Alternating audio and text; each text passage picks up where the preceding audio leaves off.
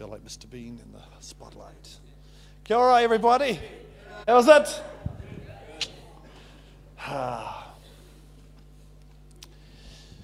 When I was a child, I spoke like a child. I thought like a child. I acted like a child. But when I became a man, I put away the childish things. Put away the childish things when I became a man. God is growing His church. God is doing housekeeping in the house. I see this place moving in the Spirit. I see walls being pushed out. I see pictures being taken down and other pictures being put up, because the master of the house says it's been sufficient up to now, but you have to enlarge and I don't like some of the furniture, and I don't like some of the furnishings, and you might be emotionally attached to somebody who says, but it's going because the master of the house wants to re-inhabit this place and fill this house in a whole new dimension. It's refurbishment time. It's a restructuring time. And there's a time for putting away childish things. And childish things are the things that once upon a time perhaps worked in the past, but they're not working today. And thank God He says, I do a new thing. Behold, I do an old thing. Behold, I do something we used to do. Now He's, behold, I do a new thing. What God is doing in your midst, and what He's about to do in your midst, and what He's about to do with the church, you have no idea what it is. You might think you know what it is. You may have an inkling of what it is, but I just about guarantee you have no idea what it is and what He's going to do in and through you, exceedingly abundantly above all you can ask or even think. And I'm preaching to myself too. He says, you think you know what's coming. You think you know what I'm about to do. You have no idea. It's beyond the parameters of your understanding at this stage. He says, but all you have to do now is position yourself and be in the place so when the doors come, that you're able to walk straight in. Yeah? What we're doing today is a result of what we did yesterday. And what we do tomorrow is a result of what we do today. And therefore we must prepare. We must position ourselves. We're about to go somewhere we've never been before. And it's great to be here. Thank you, Pastor Mike and Joy, for your hospitality, your open heart, your open house. And this church is legendary. You've been in the nation for decades now. We've been in the East Coast for 19 years. And when we first came to Gisborne, the church, there was 4 of us, me, Jess, Kelly and Tanya. And we started the church. There was 5 of us with Jesus. And he had to be there. And we started a little school hall at Te Hapara School. And we said to one another, well, if nobody comes, I'll be the preacher. Jess can be the superintendent on Sunday school. Kelly can be in charge of the youth. And Tanya, you can take up the offering and be in charge of communion. And so we'll have time with God in this. But amazing, 36 people turned up. We'd never been to Gisborne in our life. We didn't know anybody there. And nobody knew us, but we knew God had called us to build a house, build a church there for Him. And so 36 people turned up in the morning, and 31 turned up at night. We went straight into morning and night services. And that was amazing. As I turned the lights out that night, God said, you've seen nothing yet. And next Sunday, wow, there was 23 in the morning and 27 at night. Oh, the next Sunday there was 16 in the morning. It just went, you've seen nothing yet. But we knew God was up to something. It wasn't what we could see with these eyes. It was something in our spirit. But after that 4th week, then it went up. It went up. Within 4 years, we had 500 in just our morning service. And 95 to 90% of them from the streets. Not transfer growth, not church hoppers. No, that's not building a church. That's playing spiritual musical chairs. And so God birthed something in the East Coast through signs and wonders and miracles and the love of God, and it was incredible. And but the problem is, as quick as they're coming in the front door, they're going out the back door. We would have at least 3,000 people in the church now if they all stuck. If everyone who put their hand up and prayed this in his prayers, and so after 10 years, we had a huge following, huge group of people coming along on Sunday. We're impacting the nation. We're on national television twice. Free marketing through the nation. Overseas, our program that was on assignment won a world award over in New York as something of the best documentary of the year. God thrust us out into the nations, and we were touching the nation. Austria, Germany, Switzerland, Middle Asia, Fiji. We were seeing signs and wonders everywhere we went. And I mean signs and wonders. I mean blind people being healed, eyes opening up, completely blind. I mean the dead being brought back to life. I mean signs, I mean miracles, not just little headache. Oh, I got a headache, it's better now. I mean real miracles, real signs, real wonders. And we thought we were doing something. We thought we were going somewhere. Problem is that some of my leaders were smoking. Some of my leaders were teaching against tithing. Some of my leaders had another agenda where the church should go. Most of my intercessors were into witchcraft. I didn't have intercessor groups, I had covens. I wondered why it seemed so hard preaching at the front. It's like I was being scored and I was being taken home for lunch. But I wasn't there. I was being devoured. I was being eaten. And one day me and Jess says, we hate church. We hate coming to church. And I cried out, what have I done? And he says, you have a crowd. You don't have a church. You have a crowd. You have a circus. And you're the biggest clown. They come to see an act. Because it's hard to keep these signs and wonders going, you know. It's hard to how do you top the last miracle of last Sunday? Yeah, when blue mist comes in the room, what are you going to do next Sunday to top that? When a man with 8 tumors on his back suddenly stands up completely healed, oh, hallelujah. How are you going to top that next Sunday? It sounds fun. And people came to see the signs and wonders. They came to see the show. But we weren't building a house. We weren't building a church that was bringing spiritual, social, and economic change into our city. The city is just as sinful, just as violent. The poor are just as poor. The wicked are just as wicked. We were just a crowd, he said. You're not a church, because a church will break down the gates of hell. A church will change atmospheres and systems politically, socially, economically. It will bring the people out of darkness, out of poverty, out of illiteracy, out of drug addiction. And we're doing that in a small part, but he says, you're not doing it the part that I've called you to do. You're just caring for...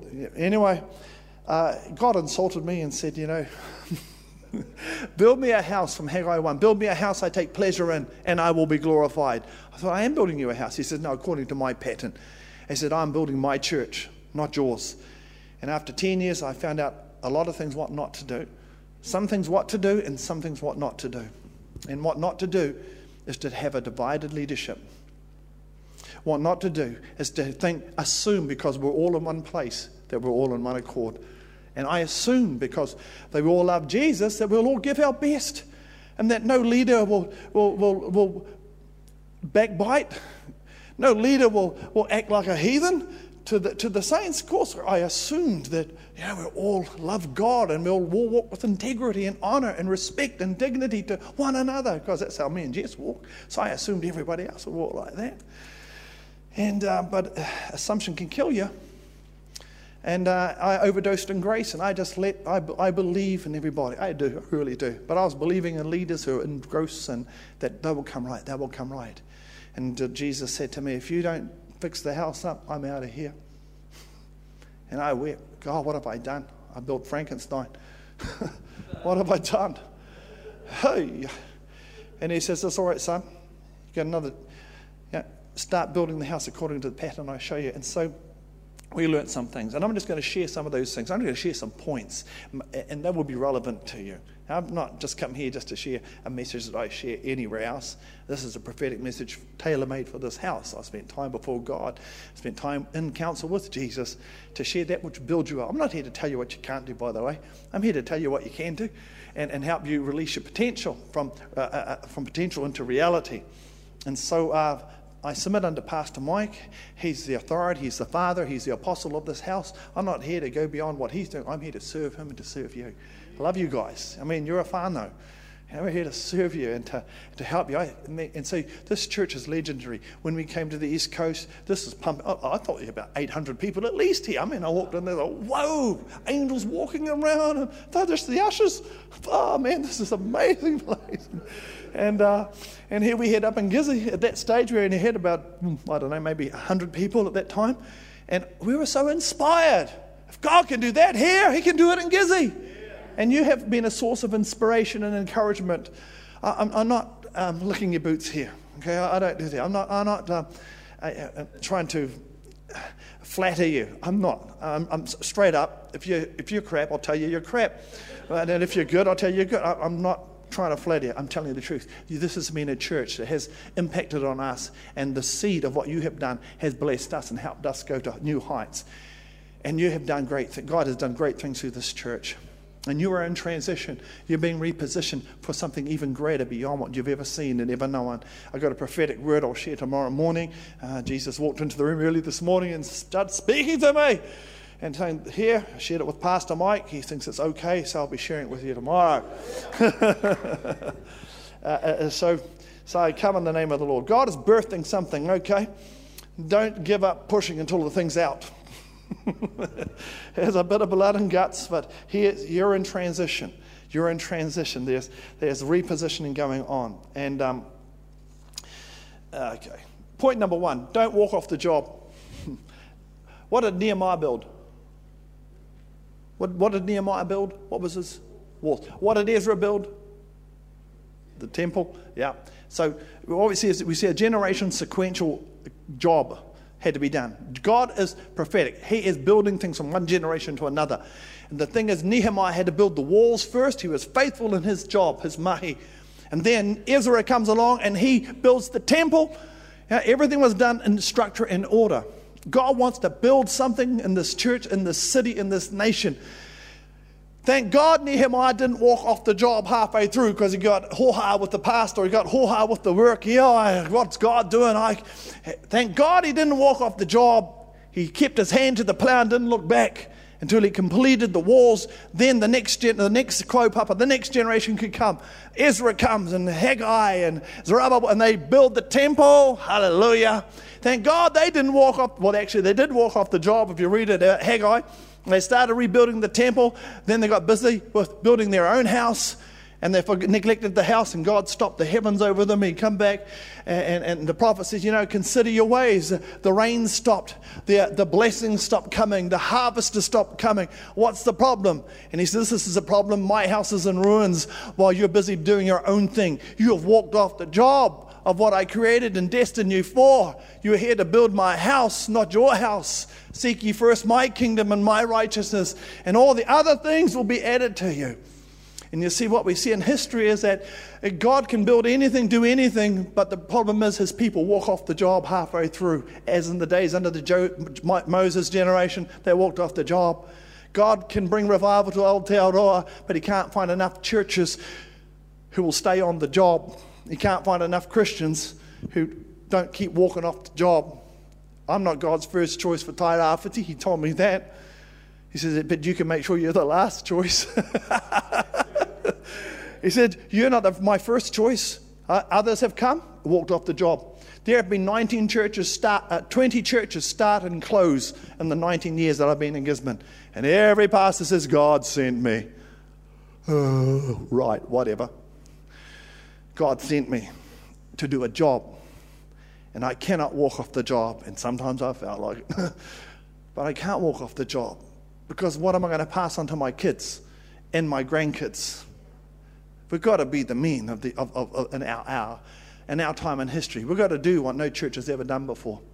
If you just keep doing what you've always done, you'll always be where you've always been.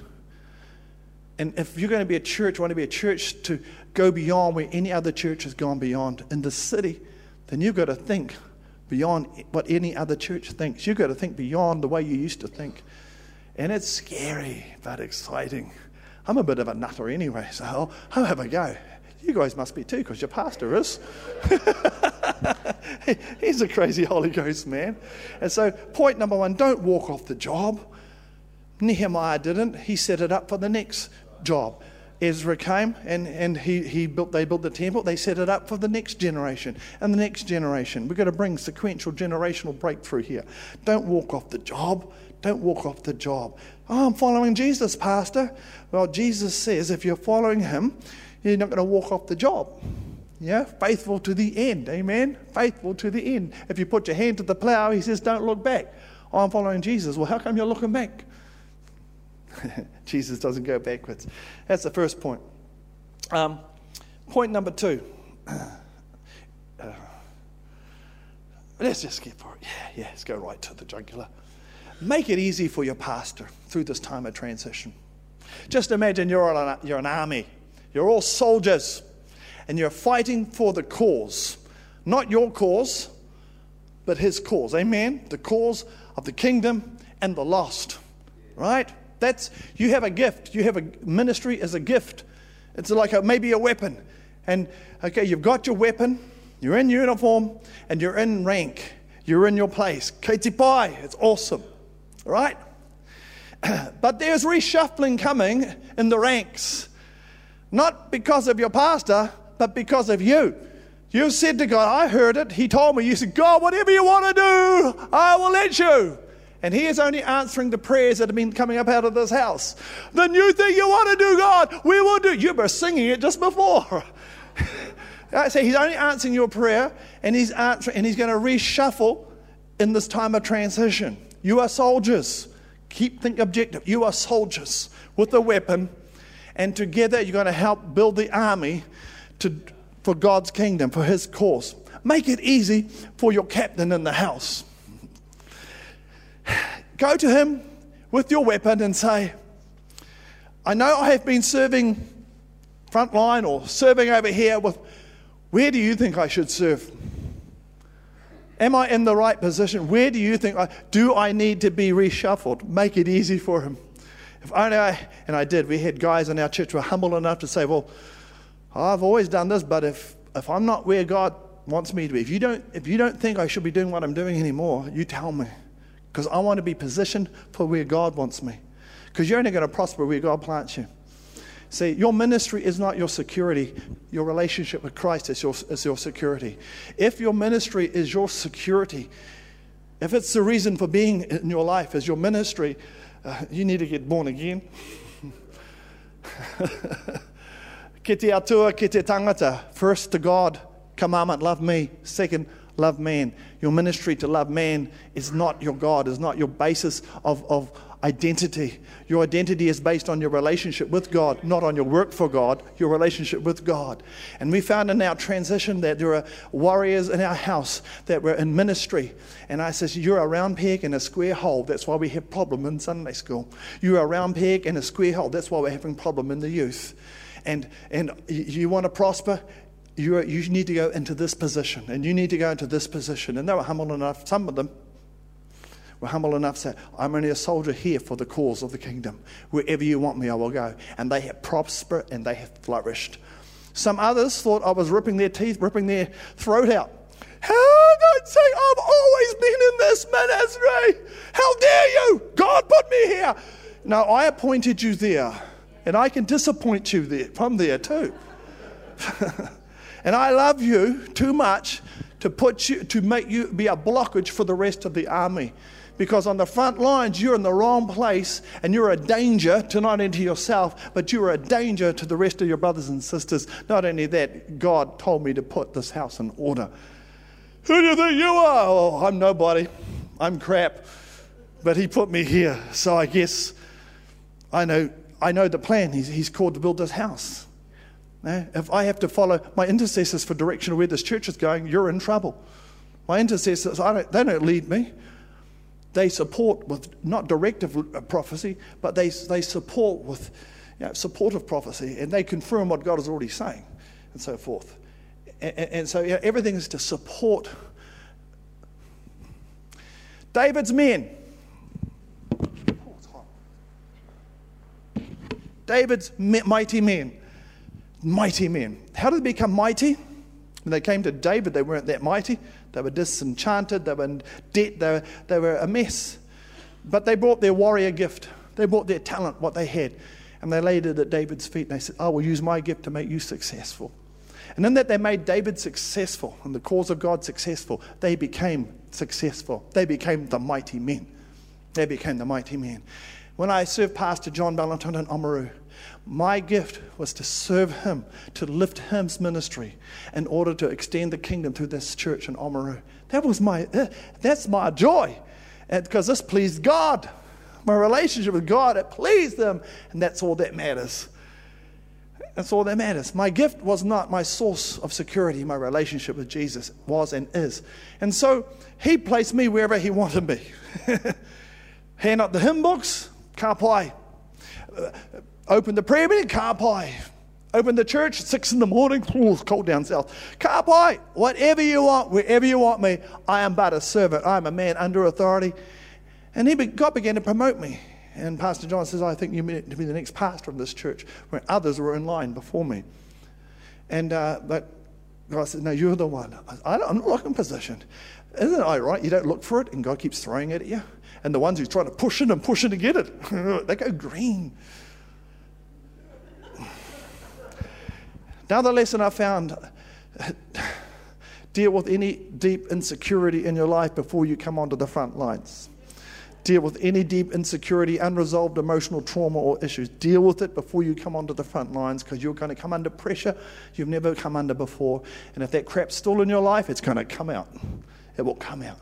And you can't afford to crack up on the front lines. You're a danger to yourself, and you're a danger to the soldiers with you. And so you don't have to be perfect. You just have to get over insecurity. You've got to get over how you look in the eyes of man. You've got to get over how you look in your own eyes. You've got to be established in who you look in the eyes of God. Personal security in God. Personal confidence in God comes from confidence before God, not before man. And I discovered that some of my leaders, they had so much insecurity in them, and that they were using their ministry as a crutch to feel good about themselves. And whenever they talk to people, they'd say, this is what God's doing through me, and God's doing this through me. Or where's Jesus in this? But God's done that through me, and God's doing this through me. And trying to impress people. I say, that's not right. Something doesn't smell right here. And it was my fault. I put round pegs in square holes. I put leaders who weren't prepared yet. And we had burnouts, we had blowouts, we had problems. And that's what was happening through our transition time. I don't know where you are in this transition, but hey, it's all right. It's all right. If you're just a soldier for God, for goodness sake, we're building the army. You have a gun. Ask your captain, am I in the right place? And if your confidence in God, you'll have no problem doing that. But if your confidence is in your ministry, and if your ministry is your little comfort blanket, I ain't going to do that. He might take it off me. It'll be a good thing, because you might find true security in God. Okay? Make it easier for your pastor. Say, am I in the right place? You have I give you permission to put me where you think, to move me where you think. Man, I wish somebody came and said this to me, Pastor Mike, when we were going through it. It would have been so much easier. Instead, I had to go around to people and say, listen, you've borne no fruit for the last 4 years in your life. The ministry's crap. I got to chop you down. Given you 3 years, and still no fruit. I dunged you around, and still no fruit. Obviously, your use-by date is gone, or there's something in your life that isn't right. How dare you talk to me like that? Look, I'm objective. I'm here to build something. I'm not here to, I'm here to be friendly, but I'm here to build God's kingdom, not your ministry. Pastor Mike and Joe aren't here to build your ministry. This church isn't here to build your ministry. Your ministry is here to build their ministry. Your ministry is here to build this church. And we have had people come and go from our church for years. They don't come anymore because we're too onto it. But they thought they thought that I'm there to build their ministry. I'm not here to build your ministry, man. Jesus ain't building your ministry. He ain't even building my ministry. He's building his church, man. And my gift is to build his church by empowering you and equipping you for the work of the ministry. It's to build your ministry, yes, to serve the house and to serve humanity, to serve our people. So God's not into building ministries. The day of the superstar is over. That man of power, whatever was it? How's it go? The man of power, God's man of power for the hour. He fell off the stage.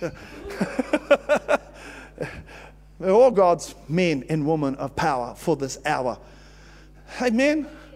It is the body, but the body in function, the body operating in order. Dysfunctional society is a result of dysfunctional families, dysfunctional parents. Breed dysfunctional children. who become dysfunctional problems in society. It's the truth. Not PC, but it's the truth. Okay?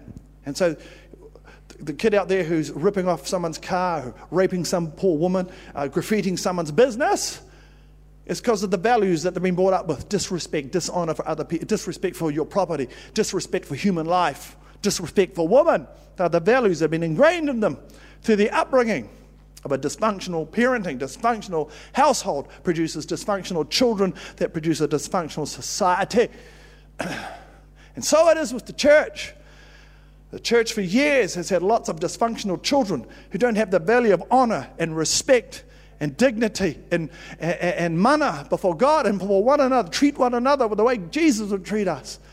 And if there's not that mana of God, the values of heaven in the house, we're just a dysfunctional church making a dysfunctional impact. And God said that to me about our church. He said, your church, you've got some good people, and you've got people in there who are worse than the sinners. And you think, I'm going to use you to change the East Coast? You think I'll use this church to bring an agent of change? You need changed first. Doesn't mean be perfect, doesn't mean religion. It just means live a life that honors, teach your people to live a life that honors me. Starting where? With the leaders. So guess what? You guys get it hit first. This new thing God does, he gets the leaders first because it hits the head first. Psalm 133, how precious is the anointing of God. It flows upon the head, even the beard of Aaron, and upon the robes. The robes cover the body, don't they? So symbolically it talks about the head, Christ the head, but the anointing, the oil, the blessing comes upon the head, the leadership, and then upon the body. And so if there's division in the head, there'll be division in the body. If the head is sick, the body will be sick. And God said to me, you've got to get your head ready. You've got to get your head in alignment with me. You've got to get your leaders, one mind, one heart, one voice. I said, but we're all in one place. He said, but not one accord. Just because you're all in one place doesn't mean you're in one accord. Acts 2, they're in one place, one accord. One mind, one heart, one voice. And so I'm going to show you how generational values pass down. Here's God and heaven. Heaven's values are respect, honor, love, dignity, etc., etc. Thy will be done on earth as it is in heaven. Here's the church. The functional house. Okay, the pastor, the apostle, should I say. These values must be in his heart. Amen? Got to be in the leader's heart. Yep. And then these values pass down into the other leaders. Yeah. It's a family. There's a father. We're a family. And then it passed down from the leaders into the people in the church. In our church, me and Jess, we had these values in some of our leaders, but some of our leaders didn't. And as a result, some of my people were living dysfunctional. Some might not kill the house, living in adultery. Heaven doesn't. It's not heaven. That's not honoring God. Amen. Consequently, we had a divided house. Divided house. And what did Jesus say will happen to a divided house? It will fall. And here I am trying to take the East Coast with an army with a divided house. He said, ain't going to work. Build me a house I take pleasure in. And so we had to rechange things. You see, when people come into the house, into the church, in our church we have first person you meet if you come into the church, you'll meet the guy at the gate, at the car park, coming to the car park. You'll meet a guy at the gate. He will have my smile. He will be smiling, man. Whether he feels like it or not, he'll be smiling. Represent the kingdom, represent Christ. He's representing us. His ministry is to make mine successful, and if he does that, I can make him successful. We need one another, right? He's a mighty man. I'm a David. He's a mighty man. Okay, I want to raise mighty men. And so, provided he's got these values operating in him, okay.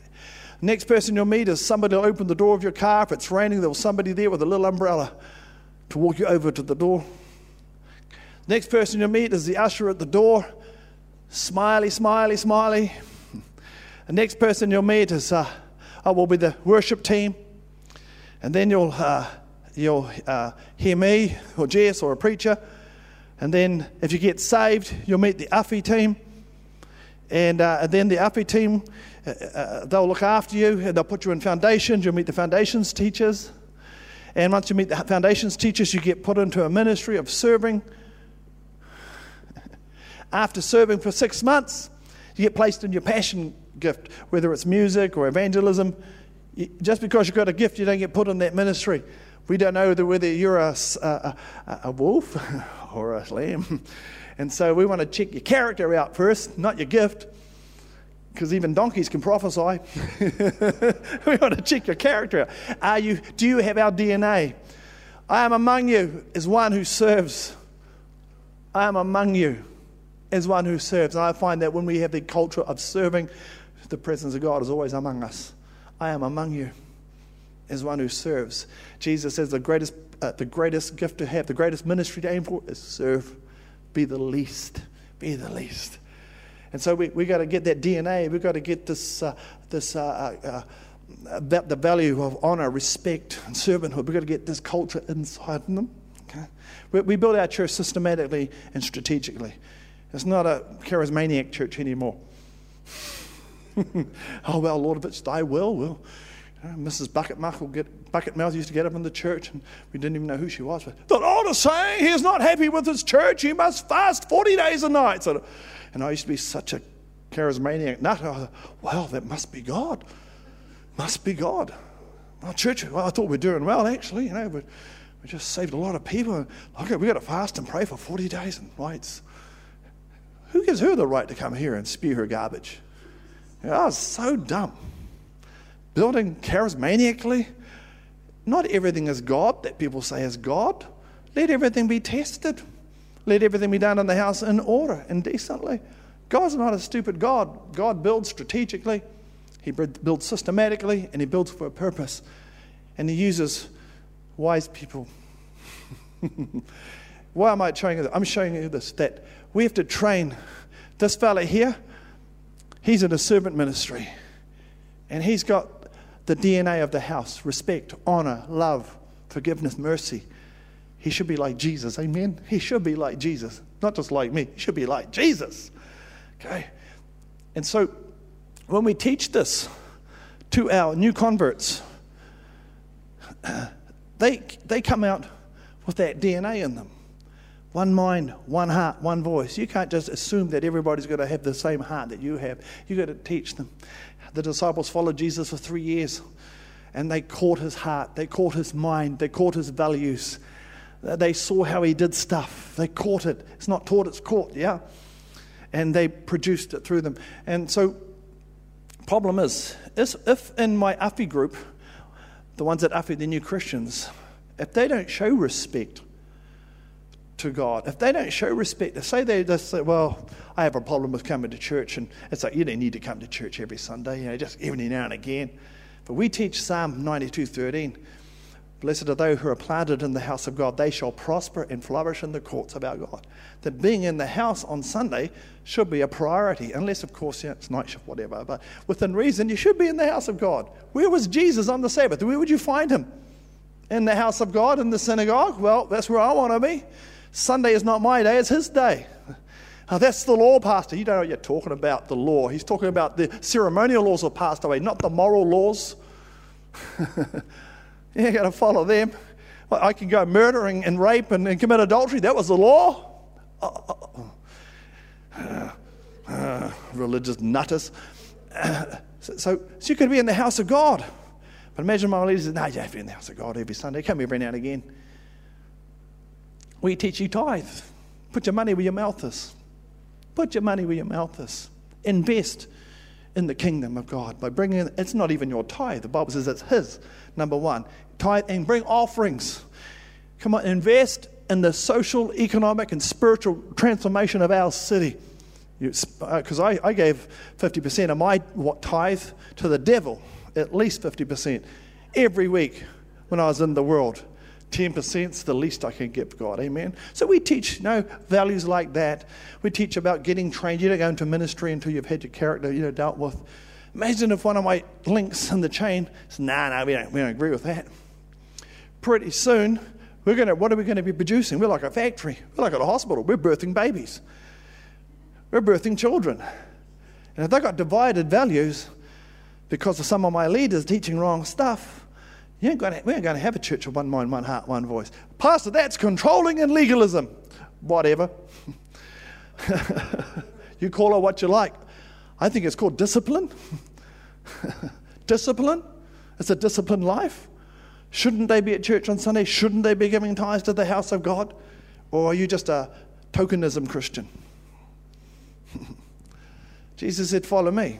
Forget you, follow me and build my house. Well, that's all I'm doing. That's all I've learned. So, well, we don't agree with that. Well, there's another church down the road for you. It's called the Church of the Non-Tithing, Smoking, Adulterous. That's a good church for you. They believe in smoking, adultery, and not tithing. Haere-ra! That's why I send them. I say, you're joining us, we're not joining you. You don't bring your flavor of whatever you come from, some dysfunctional little church of 30 people that you've done nothing to change people's lives. Half your guys are still on the dole. You're too lazy to get a job. And you praise the Lord, brother, every time you see me. I said, don't embarrass me and don't dishonor my God. I'm not your brother.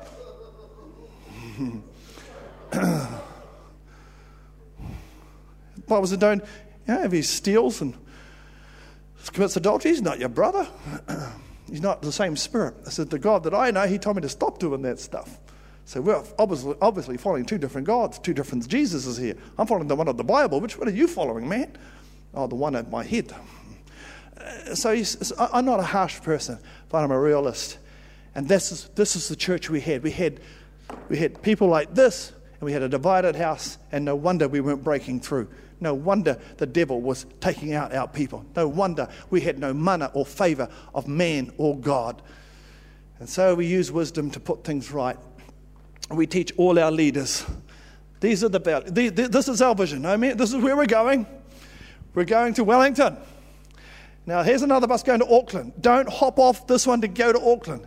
If you're called of God to be on this church and we're going in this direction to try to bring spiritual, social, and economic reformation to 10,000 people in the East Coast, that's where we're going. If you want to hop on the prophetic bandwagon and just stay in the glory every Sunday, you go join those fellas. Or if you want to jump on the some other social welfare dependency bandwagon church, there you go. But this is our church. This is where God's called us to go. Okay, so we're established in the vision of where we're going. You've got to have one mind, one heart, one voice. You've got to all be going in the same direction. Amen? How can two walk together except they be?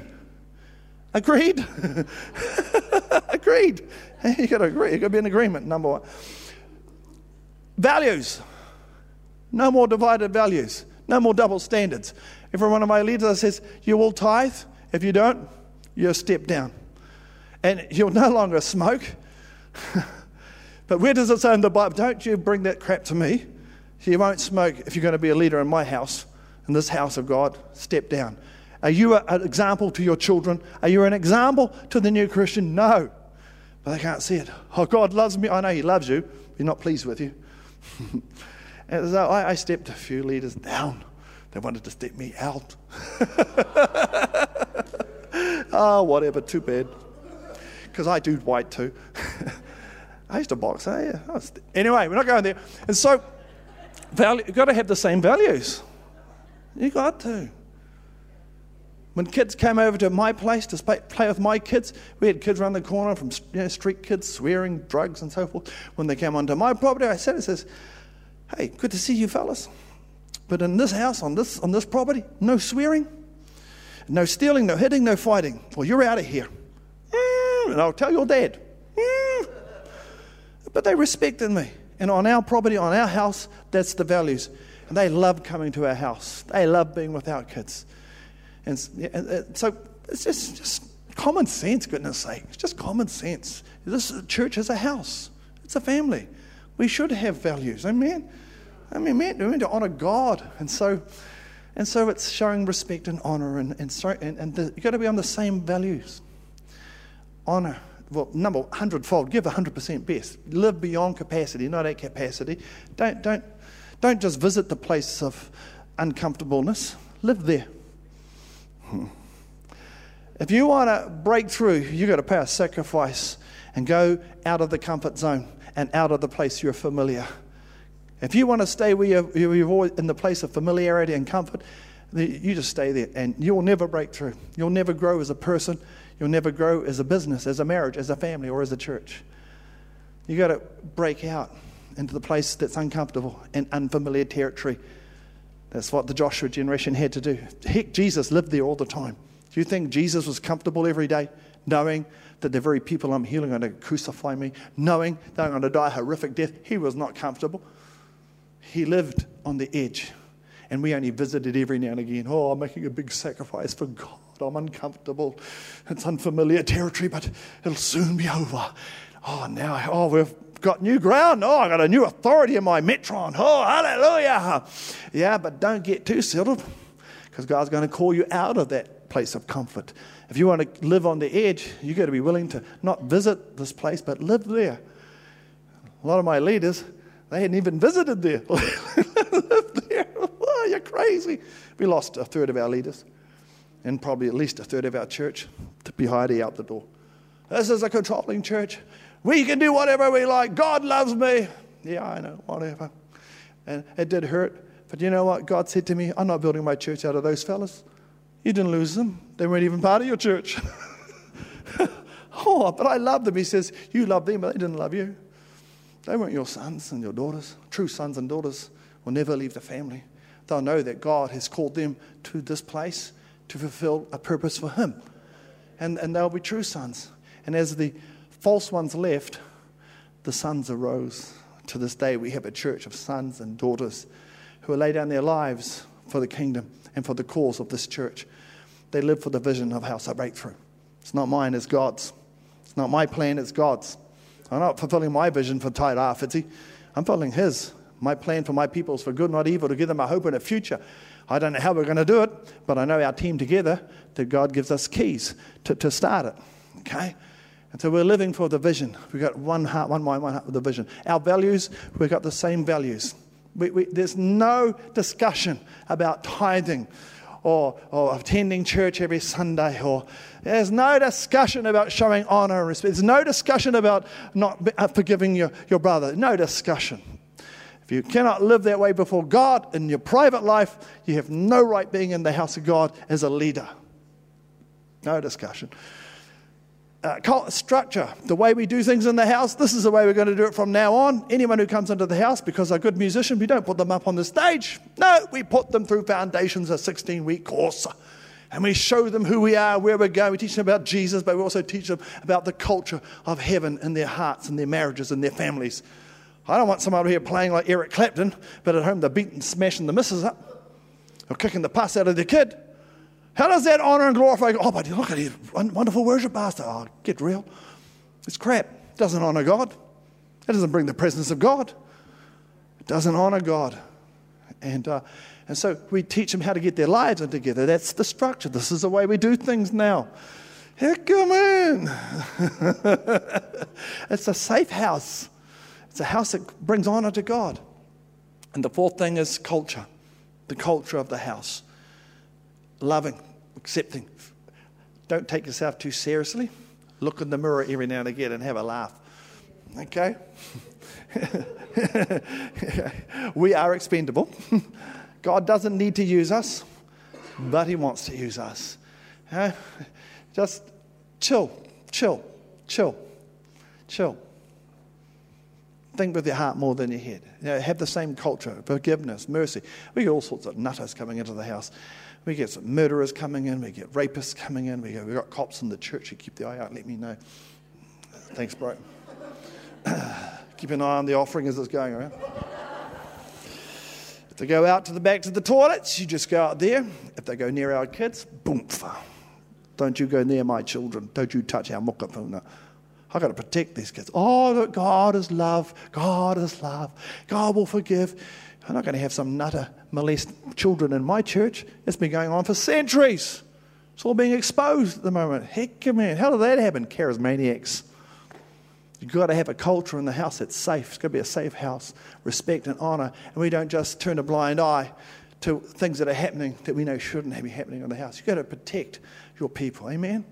I'm sure you want me to protect your kids, your grandkids if they came to church. Okay, it's a culture. Integrity, honor, respect, love, acceptance. How many have people, man come along with mini skirt, black stocking, short mini skirt, nice legs for a man. And, and I thought it was a girl. Girl, how are you? Because, that's a blooming beard. He needs a shave. It's a man.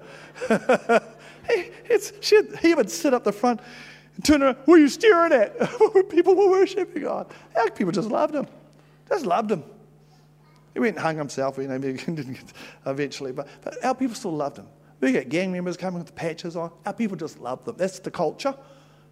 Treat them like Jesus. See, grace is for the humble, but judgment is for the rebellious. And we don't compromise with rebellion. We deal with it. Grace is for problems and weaknesses, and we deal with that. But you've got to keep the balance. So we have one mind, one heart, one voice on the vision, on the values, on the culture, on the structure. This is what we had to do, build that foundation in the house in order for God to build on it. You say, but Jesus is a foundation, Pastor. He's not the foundation of the church. Read your Bible. He's the chief cornerstone. He's the foundation of your salvation. No other stone can you lay. But he's not the foundation of the church. He's the chief cornerstone. The foundation of the church, you know what it is? The apostle. Ephesians 2:22, 1 Corinthians 12:24. For God has said in the church first the apostle, then the prophet, and the teacher, workers of miracles. Ephesians 4:11. God gave gifts unto men, some to be apostles, prophets, evangelists, pastors, teachers. If you want to bake a cake, put the right ingredients in, right? If you don't put cocoa in a chocolate cake, you're going to have a flop. If you don't have the right ingredients in building the house of God, you're going to have a flop. And for decades, pastors and teachers have tried to lead the church. Pastors and teachers feed the church. Apostles and prophets lead the church. Evangelists seed for the church. Got to get it right.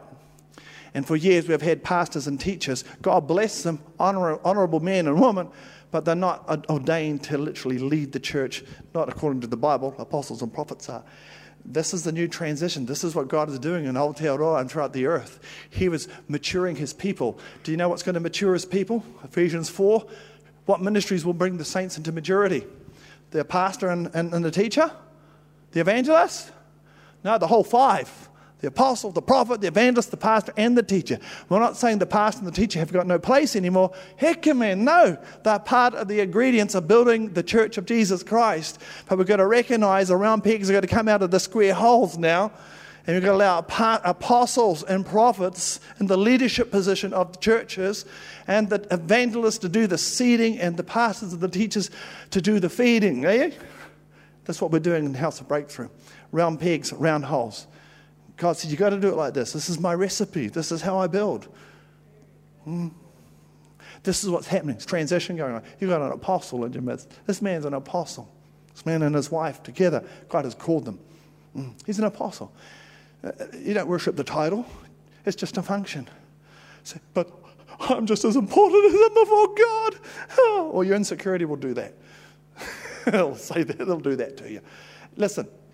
Of course, it's just as important to God. You see, positionally, we're all equal before God. He loves us all. It doesn't matter if you're an apostle or just a brand new Christian or a backslidden Christian. God still loves you. Amen? That's say position. Say position. Position, right position. But function before God is different. We do not have the same function before God. God puts the functions in a different order. Apostle comes first, then prophet, then teacher, evangelist, pastor. Okay, so recognize, this is my function. So if I'm put over here, this is where God wants, I'll prosper where he plants me. Because all the time I wanted to be an evangelist. And God said, no, I want you to be a pastor. I said, pastors are boring. They sit with old ladies and have scones, and it's boring. I don't want to be a pastor. I'm going to get soul saved. I'm going to Africa because you gave me a vision, and a prophet told me he saw me in a dark land. True. So I said, Jess, we're going to Africa. She said, I don't want to go to Africa. I said, no, God told me you've got to come. The word says, go ye. A bit raw, a bit dumb. Thank God I had a pastor who was a father. I said, Pastor John, I'm going to Africa. God, you heard the prophecy. He says, no, I believe God wants you to be a pastor first. Before you go to the uttermost, you've got to be trained in your own Jerusalem. Your Jerusalem's on Maru. I said, what? He says, yeah, you be going and pray about it. So, because I love God. So I went and prayed to God. A pastor? You don't want to be a pastor? He says, why would you do what you want to do and get nothing for it? Do you want to do what I want you to do and get something for it? I said, for sure. He said, I want you to be a pastor. Oh, okay. Sweet as. No problem. End of discussion. If that's what you want, because I'm just a soldier, a man under authority, and my confidence is in you. And what you want me to do, that's my success. So I said, John, yeah, I'll be a pastor. So he put me on training in 1986. I was ordained or inducted as a pastor. Then, but before that, I was an evangelist. I didn't know what evangelist. I kept leaving my mates to Jesus, and he said, you're an evangelist. But then a few years later, he said, you're a pastor. Hey. And then God, I go to meetings, and I'm holding meetings, and all these weird things happening. I can smell sulfur. And God says, someone at the back's mocking me. Tell them hell is closer to them than they think. And that they will smell, that they will taste hell. I said, God says, you're mocking him, and you're going to taste hell. And this lady came running up, spitting. There's sulfur in my mouth. And another man ran out the door, screaming, cursing. Get this taste out of my mouth. What is that? This sort of weird stuff. Angels would come into meetings and God would tell me their names and what they were going to do. And I was freaking out. And one man, he nearly died. What is that? All this weird stuff happening. And I said, am I a prophet? What am I? Prophets do this sort of stuff. And then I became a spiritual schizophrenic. I didn't know what I was. Am I a pastor? Am I a teacher? Am I an evangelist? Am I a prophet? I was confused for about 3 years. I didn't know what, because the anointing come on me at different times, and I would operate in that anointing and be just as confused. And I'd be trying to be an evangelist, but the prophet anointing was on me. And then I was trying to be a teacher, but an evangelist anointing was on me. I'm weird. God help me. And he acknowledged the different anointings now. I've been training you. I'm calling you to be an apostle. So I'm not an apostle because Paul planted churches, and I'm not interested in that crap. Yeah, I just want to serve you and see signs and wonders. He says, Peter didn't plant churches. Oh. Anyway, long story short, I found my identity in God. But the thing is, it's not my security. It's my relationship with him. That's my security. He can take it all away. It doesn't matter. My ministry is not who I am. It's who I am in the sight of God. I'm a redeemed son of God, bought by the blood. He is my treasure. He is my jewel. He's my everything next to then my wife, kids, muckles. And then the church. My family, my wife and family come before the church. Oh, you're going to leave the family. No, it's God's order. If you can't care for your own household, you're an infidel. You're not worthy to look after the house of God. So, you've got to get alignment in a leader's life. You've got to have alignment and so forth. So I don't know how many points I covered there. I just lost them. But anyway, that's how we've got generational, one mind, one heart, one voice. We've all got to be of the same mind, same heart. And if you can't agree on it, we're not going to walk together. Not going to walk together. And we can't walk together. Better to withdraw gracefully and honorably rather than resist what God is doing. God is doing something great in this church. You have no idea what he's about to do. It's going to freak you out. It's freaking me out. I'll close with some practical things. Excuses that rob a person of being a servant. I'm too tired. I'm too busy. I'm too not interested in serving. Go there.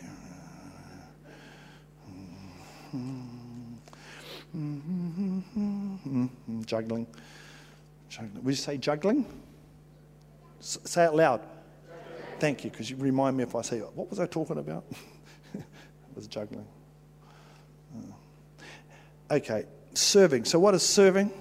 Serving's your ministry. Serving. Serving isn't just completing a task. It's the way you complete the task.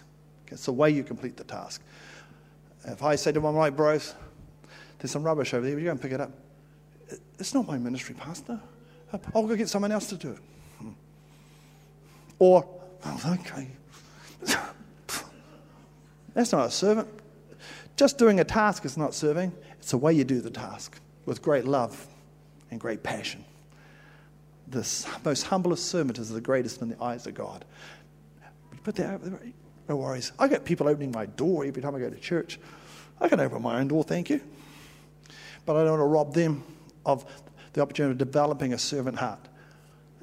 So I let them open the door, thank you. Umbrella over the head. Actually, I'm getting wet because you haven't. But it's the way they do. It's the way you do the task with great love and great passion. On a scale of 1 to 10, how much love and how much passion do you serve?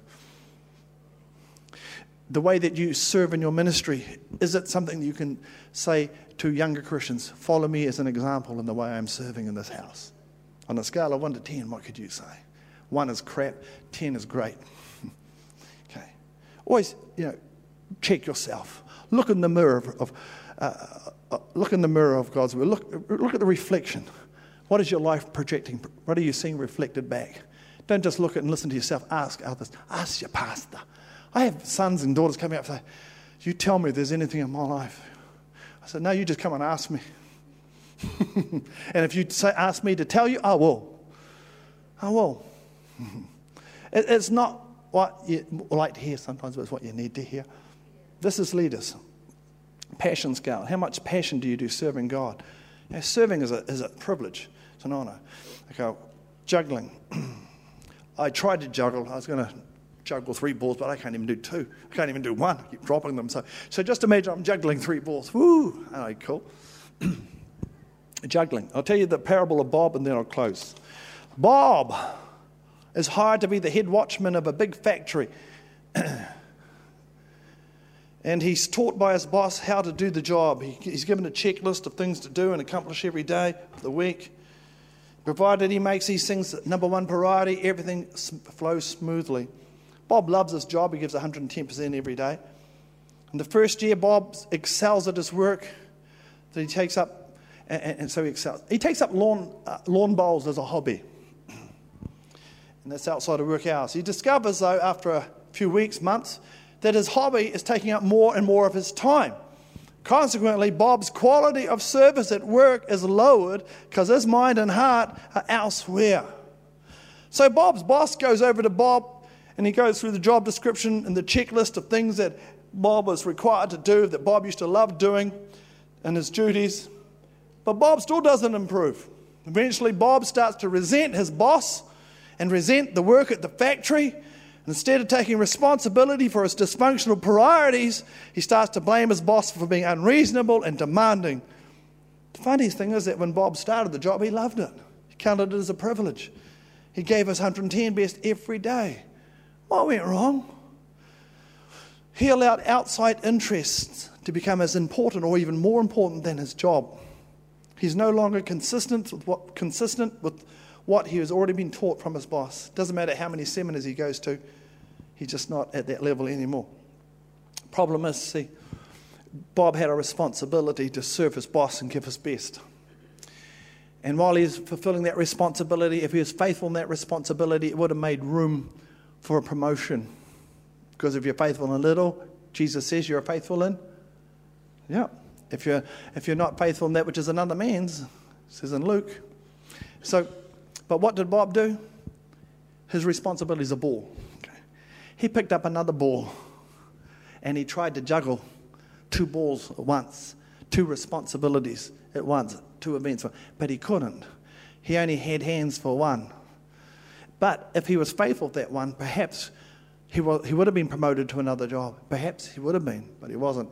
He picked something up that he wasn't meant to pick up. And I find in leadership, I'm sick of hearing leaders say, well, I just don't have time and I've got to spend time with the family and I'm just too tired. And we don't work our leaders hard. We prioritize. They must have at least 3 nights a week off. That's how we operate our house. We're high impact, low maintenance people, but we learn how to work together. And if everyone's doing the way they should, then there's a smooth flow and we're working smarter, not harder. But when I hear a leader say, oh, I'm too tired, I'm too this, invariably I find out he's picked up another responsibility outside of his ministry in the house, a hobby. It might be something like, it might be something good. It might be it might be just a hobby. Nothing wrong with a hobby. But seek ye first the kingdom. And if your ministry is how to build the church, it's part of the kingdom. Or they might pick up an attitude. Or there might be a tragedy in their life. Or it might be a great victory in their life. There's all sorts of things people can pick up to drop their responsibility. We just had a guy recently in our church. He brought his brother down from South Auckland. He was in the Crips gang member. He's well known with hundreds of the gangs up there, hundreds of the members. And brought him down from Auckland to get saved. Him and his partner. And this young guy, he got saved. He got saved, but he's still a bit rough on the edges, out in the party, out in the booze one night, and come home just a couple of weeks ago, and his partner stabs him in the heart and murders him. Murders him. I had to go and do the tangi up at Auckland. When I'm up there, there's hundreds of Crips, and all they want is utu, utu, utu. They want to blame somebody. I said, you want somebody to blame? Blame your lifestyle. Too much booze, too much drugs, bro. Yeah, it wasn't the woman, it's your lifestyle. Yeah. And now my lead, Mikey, the brother, tragedy. Has he dropped his responsibility? Man, that guy hasn't dropped out of church, hasn't dropped out of his ministry. He could have picked up that tragedy and dropped the ball. But I saw this man, and the cop told him his brother had been murdered. I saw this man weep. Then I saw him lift his hands up and says, God, I don't know why, but I give you praise in the midst of my darkness. I thank you for Ducky. I thank you that you loved him. And I give you thanks. Oh, man. Whew. Man, that's a son. That's a warrior. He didn't drop the ball because of a tragedy. He kept his responsibility, and he's serving even harder out in the house than ever before. It could be a tragedy. Could be family, could be a hobby, could be too busy doing, I don't know. It could be anything. But if you're too tired, you're too whatever, your ministry with this and all that. If you've dropped the responsibility, you drop the ball. And usually if a leader drops the ball, it's because they've taken up something that they shouldn't have. See, Jesus said, when you put the hand to the plow, don't look back. He had this problem. Fella said to him, I'll follow you wherever you go. Jesus says, foxes have got hole, birds got ear, they have nests, but I've got nowhere to lay my head. He said to another, follow me. He said, Lord, let me first go bury my father. Jesus said, leave the dead to bury the dead. You go and preach the kingdom of God. Another said, Lord, I'll follow you, but first let me go and bid farewell to them which are at my home. Jesus said, no man putting his hand to the plow and looking back is fit for the kingdom. Here they're being given an opportunity to serve God. But first, let me go back and pick something else up. Everybody wants to pick up something for God and serve God, but they drop the ball to go and pick something else up. In leadership ministry, responsibility, are you juggling? Are you juggling? Are you giving 100% to what God's called you to? Are you giving 100% to the service of the King, that he is worthy of your service, giving him the best in your ministry? Or are you juggling? You don't have time, too tired, too this. You might have picked something up you're not meant to pick up. I love to do a lot of things. I love to do a big cruise through the country on my Harley. I love to I love to plant a church in LA. I've heard the cries of the Hispanics crying out and the blacks crying out to God. I could go there and plant a church and be successful. I love to do that. I love to go to Cambodia and deal to some of those child prostitution rings and help build something. I love to do that, brother. But I've dropped the ball in Tairāwhiti. I would drop the ball because I'm not called to pick those things up. Not this time anyway. Have you picked something up? Are you juggling? Have you dropped the ball? Anyway, Pastor Mike, I think I'll just stop it at that. And finish juggling. Yeah. I'd like to pray for you. Maybe you would not like me to pray for you.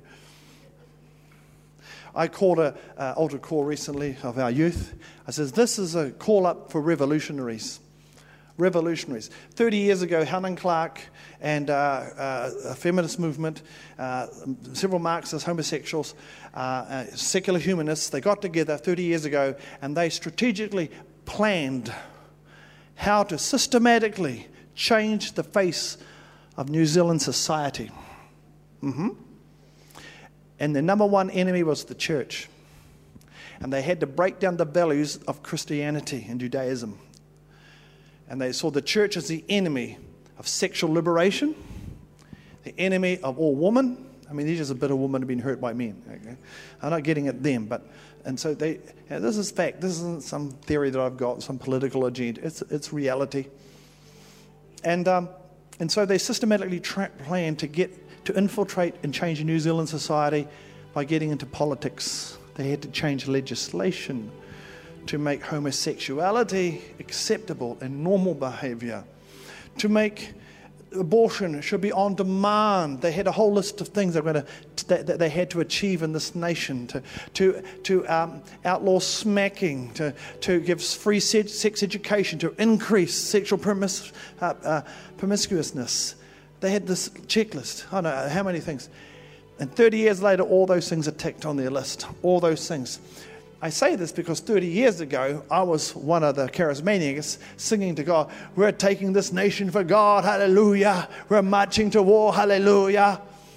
And while we were singing about taking over the nation, the enemy was systematically and strategically taking it over under our very noses. While we're busy singing about it, they were actually doing it. 30 years has come and gone, and here we are again. We're not singing about it anymore. We have to learn how to, as kingdom churches, systematically and strategically take this nation back over and turn it around. And that means infiltrating politics. That means infiltrating local politics, business, education, health, media, the arts. We've got to slowly infiltrate. And that requires revolutionaries. That requires activists and radicals for the kingdom. Not waving a Bible on the street corner, shouting at people, not that sort of charismatic nutters, but training your life. We're training our young people to get degrees and diplomas and political science and engineering and nursing and counseling. And we've got some already infiltrating into government and into, we're at war, but we're planning strategically in the next 10, 20 years. We expect to see a great move of God, not just on Tairāwhiti, hopefully joining with churches like this throughout our nation.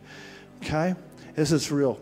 And so I call for revolutionaries, and I told my kids to think about it for a month, because when you come to be a revolutionary for Jesus, you can no longer have attitudes. You've got to make the bed. You've got to tidy your room up. It's all very well to think you're going to die for Jesus on the mission field, but if you can't die for Jesus and you clean up your room and do your homework and show some respect to mum and dad, you're a dreamer. We're not going to raise up another generation of dreamers, of charismatics. We're going to raise a real McCoy. And I didn't just have youth come forward. I had half the church, or more than the church, come forward to be revolutionaries. And so ever since that altar call, every now and again I'll see somebody having a bit of an attitude. I say, you're a revolutionary? Well, so that's the only sort of altar call I feel to give right now. If you want to be a revolutionary for the kingdom, if you want to be a kingdom activist, a kingdom radical, then it starts within you. And only if you feel that's something you like to do. I'm not going to lay hands on you. I think this is just a precursor for what's going to happen tomorrow morning. And what's going to happen tomorrow night. Tomorrow morning I'm speaking about lifting the darkness, lifting the tapu of your city, lifting the darkness. And I'll talk to you about what to do. And Sunday night, tomorrow night, I'm going to tell you how to do it. I'll show you how to do it. You'll be able to identify the sacrifice you are required to make, the specific sacrifice that God is giving you to make for Him. So tomorrow I'll show you what to do, what He wants to do, and I'll show you tomorrow night how to do it. Want to be an activist? I deal with activists in India all the time. Communists, Muslim, Hindus. They want to kill people all the time. They are true activists, but they're the wrong type. My church over there, our church over there, they are real activists. They're willing to die for Jesus. They're amazing. They humble me so much. As Pastor Mike has seen in Taiwan and China and places he goes. And you've been there yourselves. We're just in candy floss land. We're wusses. Yeah, we're pussies. We ain't warriors, we're pussies. As in the Christian sense, generally speaking. It's a bit cold, the heating's, oh no. The baptism water's cold. Heat it up. Over there, it's a bullet. Over there, you get a handful of rice. That's it. But I don't like this restaurant. I want a nicer restaurant. Well, here's a handful of rice. That's all my brothers getting in there. And they give their best. I go there and I say, you do more for me than I can do for you. I get humbled every time I go to India. It's a reality check. Look in the mirror of reality. So if you want to come forward now, Mike, Hadi Mike.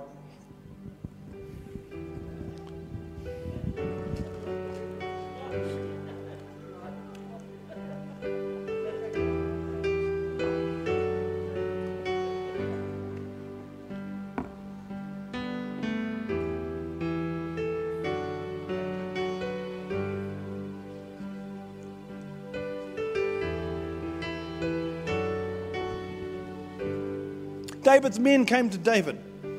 David said, if you come with peace, if you come to harm me, the God of heaven judge. But they said, no, we have come to support. Success to you, David, success. And he says, if you come in peace, then my heart is knit to you. They made it easy for David. They said, my ministry is nothing. I lay it at your feet. I know you, God has anointed you to be the king. And I want to give my life to help you fulfill the purpose of God, because it would be good for our nation. Make it easy for your king in this house. He's not the King of Kings, Pastor Mike. Jesus is. You're all kings. We're all kings. Amen. Kings and priests.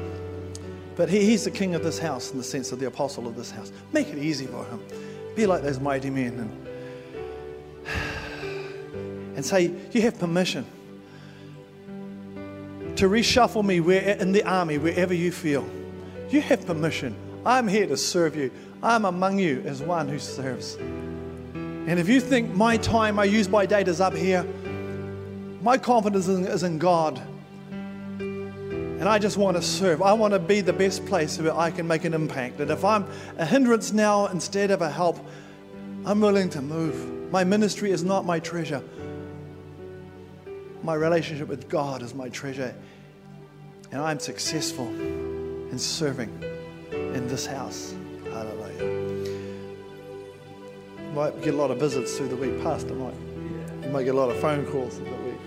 But I'm serious. This will make it much easier. It will prepare your heart. It will allow your captain to get the troops in alignment a lot quicker, a lot faster. For goodness sake, there's a battle going on. People are dying and going to hell.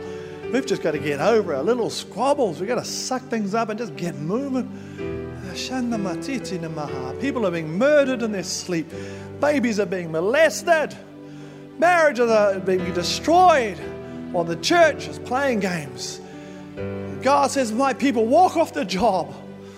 They walk off the job. Can I find a house? Can I find a people that will not walk off the job, be like Ezra, and they'll put their hand to the job and they'll complete what I have put in their heart to do and put a wall of protection around the city, that I might build my house in this place. And so, Father, I shared that fruit salad message, and your people have responded to something. And Father, I thank you for this great house. I thank you, we are the warriors of the East. We're the East Gate guardians. Better to be a doorkeeper in the house of God than down the tents of the wicked. But Lord, you've called us more to be a doorkeeper. You've called us to usher in through the doorway those who are lost, but also to break out of that doorway and to wage war against the enemy of our souls, of God of heaven. And so, Father, as you look upon your warriors here in the East, under the eastern skies of Hawke's Bay, Father, as your eyes gaze upon these, he says, my eyes run across the face of the whole earth, and I'm seeking to show myself mighty on behalf of those whose hearts are blameless toward me, submitted, humbled, and friendly toward me. May your eyes, Father God, may your eyes be in Pastor Mike and Joy. May your eyes be in these leaders here. And may they see as you see. And may your mind be in their mind. And may they think as you think. And may your heart be in their heart. And your spirit in their spirit. May they be the Joshua generation. May they be the Calebs that see beyond the sacrifice. They see the promise. They see the result. They see the blessing of the sacrifice that is to be made in crossing the Jordan.